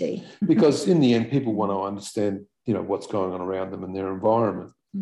And it's okay to guess. For some people like to guess. We don't want to guess. If we don't know, we say we don't know, which is really important. You spoke about the woo community before, the UFO community and the woo community. Well, I'm part of the woo community, darling one. All love and light, all positive. Because when you do contact that aspect of soul, you do understand that every experience that you're electing to have as an experience that the soul is wanting, and that regardless of the trauma of it all, it has an evolutionary bias to it. It has an opportunity to evolve the soul, and it is all positively. Ultimately, it is all a positive experience, even when from this perspective, from the human perspective, it seems like trauma and drama and devastation. From the soul's perspective, because the soul is that God energy, is pure positive energy. It is, but the thing, Karen, the only reason I mentioned the woo community is just as a frame of reference. I know what you're talking about. People say it all the time. Oh, these people are all into love and light, into love and light. It's not. So the reason I mentioned, but it is all love and light. I just want people to evidence. I just want people to think about evidence. That's all. Common sense. Common sense. Because say you're a person that's surrounded by a whole lot of other people, like a family, and this person isn't evidencing what's happening with their downloads and all the rest of it, that's going to affect everybody else. And then we get the family come to us and, how do I work with this? How do I deal with this? And we're more about to the person, well, what evidence have you, to the actual person that's doing it? We want to help you if possible. What evidence do you have that this is taking place? Because what we do affects others. We're all intermeshed. I understand. I understand that we're working with a community of the human race that is a very fixed, closed mind, and we're programmed for the most part. We're constantly programmed. I was talking about this on another show the other day, that even our advertising is telling us about our limitation. You're not enough. It's constantly telling us what to believe, how to believe, and establishing or re-establishing our limitation. So we're working with that when we're trying to expand consciousness and, reach out to other forms in the cosmos that understand that we are infinite, multidimensional, creative potential. But that's part of the planet. That's the Schumann frequency that's doing that. That's part of this whole thing's programmed, not just by anybody, it's programmed by the planet. See, the Schumann frequency holds people in forgetfulness. The Schumann frequency holds people in forgetfulness. When people move from spirit realm into the physical realm, physical form, they forget where they've come from. The Schumann frequency provides that function. The extraterrestrials have also taken the Schumann frequency and used it to embed screen technologies in contactees. Wow. So that's a whole show as well, Paul. And so that's a whole show, because that's something that was a question I had. How do they create screen? How do they wipe your mind so that you don't remember? So many contactees, don't remember until they go into hypnosis. Not you guys, but a lot. And how do they create screen technology? So you're saying they take that's a whole show. That's fascinating. So there's, just before we go, there's 5 types of screen technologies. And those 5 types are embedded as an overlay into the consciousness. This is not too difficult to understand. We actually talk about it on our own. And it also explains why meditation is so important, because that's what elevates us above the Schumann frequency. Interesting. Wow, interesting. okay, because there's been a lot of talk, people have been talking about the Schumann frequency, like there's been a lot of activity within the Schumann frequency. There doesn't appear to be anything happening physically. I don't know, there's no bombs going off, or maybe there are, but there's been a lot of activity in the Schumann frequency. And but I look at it and go, okay. The difference with the Schumann frequency is that the Zeta said 12 months ago that there was going to be a cognitive shift for the species. It would going to then cause the astral to expand, and then the fabric of the astral to move into the physical reality. So now people are seeing blended realities. Okay, and on top of those blended realities, they've also got screen memory. So it's not clear for a lot of people actually what's going on, and that's why it takes time. What is the type A, type B, C, D, and E screen memory? How do they work together to create a reality, a narrative within a person's life? Okay. So I'm thinking about something Tanis Halliwell said on the show recently, who's a Canadian spiritual teacher. She said that as we're shifting in frequency collectively, we're moving through the lower densities of the astral, and that's when we're experiencing a lot of the corruption and pedophilia and the lot of the terrible things that are being revealed now, is that we're moving through those lower levels of the astral where souls can explore density in all manner of ways. The astral is the creation of the human species. Some call it the hell realms and so on and so forth. And it's a collection of every thought that's ever been had. Right, yeah. And that's why some people think that they're being abducted, and they're not, because all they're doing is reliving somebody else's experience in their dream states. A lot of people that are getting dream contact from extraterrestrials are only experiencing what other people experienced in the physical, but that moved into the astral as an image. I wrote about that in one of the Kathleen's books anyway. But there's many levels and many dimensions within the astral, and some people talk about heaven as an astral, experience, or the spirit side. I mean, I think that our language and our labeling. I heard you talking about soul versus spirit, and I think that it's just that we use these labels to try and explain things. And our language is, when we learn telepathic communication, or telepathy as some people have called it, and we have that inner knowing, like when we send that message through empathy, then we have that cognitive understanding outside the limitation of words. Very limited. We're very limited in our communication. But wow, there's so much to unravel. It's been absolutely fascinating. I knew this would be enjoyable. I was so looking forward to it, because I was reading that thing last night going, oh, this is so cool.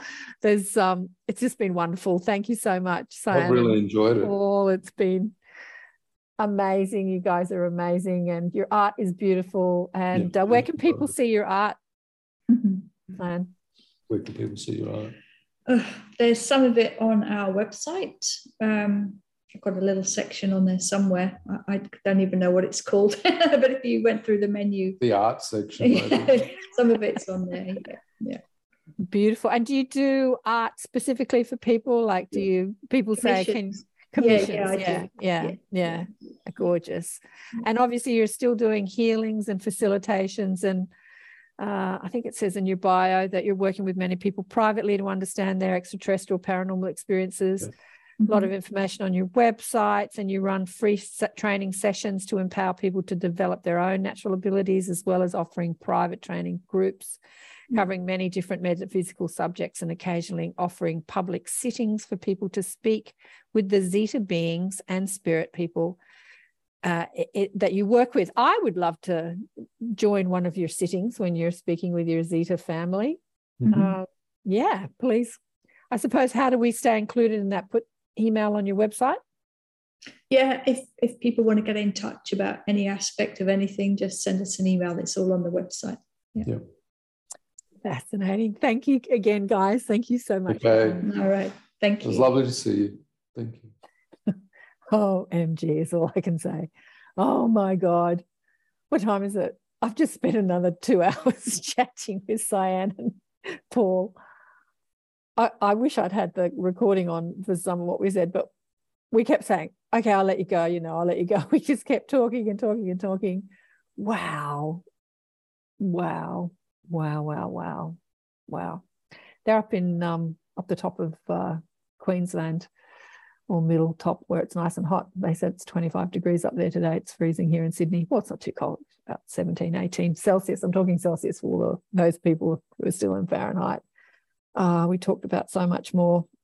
Anyway, so we're going to hatch a plan to get together to maybe talk about more, do some sort of conference a bit later on.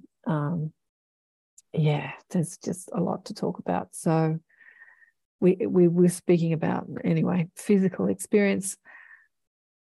So the one thing that came out of all that for all of us is, if you want physical evidence, be careful for what you ask for, because you're going to get it. It might be physical evidence, like something on your body, physically on your body. But if you want physical evidence, you have to ask for it, and they'll give it to you. They'll give it to you just for you. You can show people. And they said to me, I was chatting to them through the mob as I was talking to Paul, saying, they said, you can show people stuff, and everybody has their own autonomy to believe or not to believe, no matter what the physical evidence. That's the way the human mind works, right?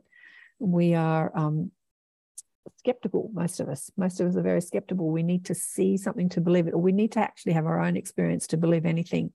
But if you want physical evidence of extraterrestrial beings, around you, whatever, ask and you'll get it. Ask and you shall receive. Anyway, God, I tell you what, just so much more was said after that. I know I shouldn't say this after every show, but we're talking about screen memories and how they create screen memories and wipe our minds and all that stuff. But we'll get Paul and Cyan back on the show, and we'll talk about more, because there's a lot to talk about. Yeah. Paul was saying that he trance channels the zetas, that they merge their consciousness in his body. I said, what happens to your consciousness? It says it dissolves. Unlike many trance channelers that I've had on the show, who are, when you're in a trance, it means that you're not consciously inside the body hearing and listening to what's being spoken through your mouth and using your brain. I'm not a trance channeler.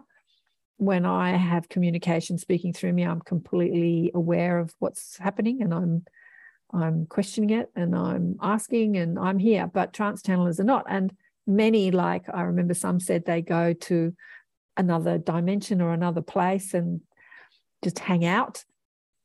I said to Paul, what happens to yours? And he says it just dissolves. It sort of ceases to exist. I don't really understand that. I don't think consciousness can completely dissolve. But from his human perspective, and obviously when he re-emerges back into the container of his physical body, he has no memory of what's been going on, which is what a lot of trance channelers have said. I'd love to explore that further with him, but he has no memory of where he's been. It's like he's just been blacked out, like no dreams, no conscious memory of what's happened during that time. His trance channels and zetas. And Cyan was saying that she's been doing that too, but she can only do it for 8 minutes because their frequency is such a different frequency to the human body that it really upsets the homeostasis. My words, not his, but the balance of the body. And Paul was saying that when he first started doing it, he was just vomiting and vomiting and vomiting. The body just has to acclimate to the frequency of their consciousness. Yeah, it's just really fascinating stuff. And he was saying that when they physically turn up, their frequency, the radiation of their body is so different to the radiation of our body that we get sick in their presence. And again, we have to acclimate. We have to get used to it bit by bit, little by little, to be physically in their physical presence. Yeah, I just find this stuff so fascinating. So fascinating. Do you like the picture I put behind me? Kind of scary, but yeah, interesting. Just so interesting. Anyway, those two are fascinating. I want to talk to them again. They're miles away from where I am in Sydney. But anyway, it's nice and sunny up there where they are on a winter's day here in Australia. All right, I'm not going to talk too much more. I could say a lot more about what we spoke about, but I'll get them back on the show or into the Inner Sanctum, and we'll do more. I'll get them into the Inner Sanctum, then you can quiz them. And just fascinating. Big love. Thanks for listening and watching. It's been a long show, so I'm not going to yak. And coming into the Inner Sanctum, I have no idea who's coming in. You'll check it out on the website, karenswain.com/inner sanctum. You'll see the guests. I've just secured another conversation with Penny Kelly. She's coming in October, August. I can't remember what month. But I haven't spoken to Penny Kelly for a while. She's been raging online, doing her talks and Patreon. And yeah, anyway, I had Penny on the show a few times over the last few years, but I haven't spoken to her for a while. So she's going to come into the Inner Sanctum this year sometime. And yeah, lots of fabulous people. All right. Big love to you all. Remember, check out the book Awakened by Death if you haven't already. And I'll see you again soon. Bye for now.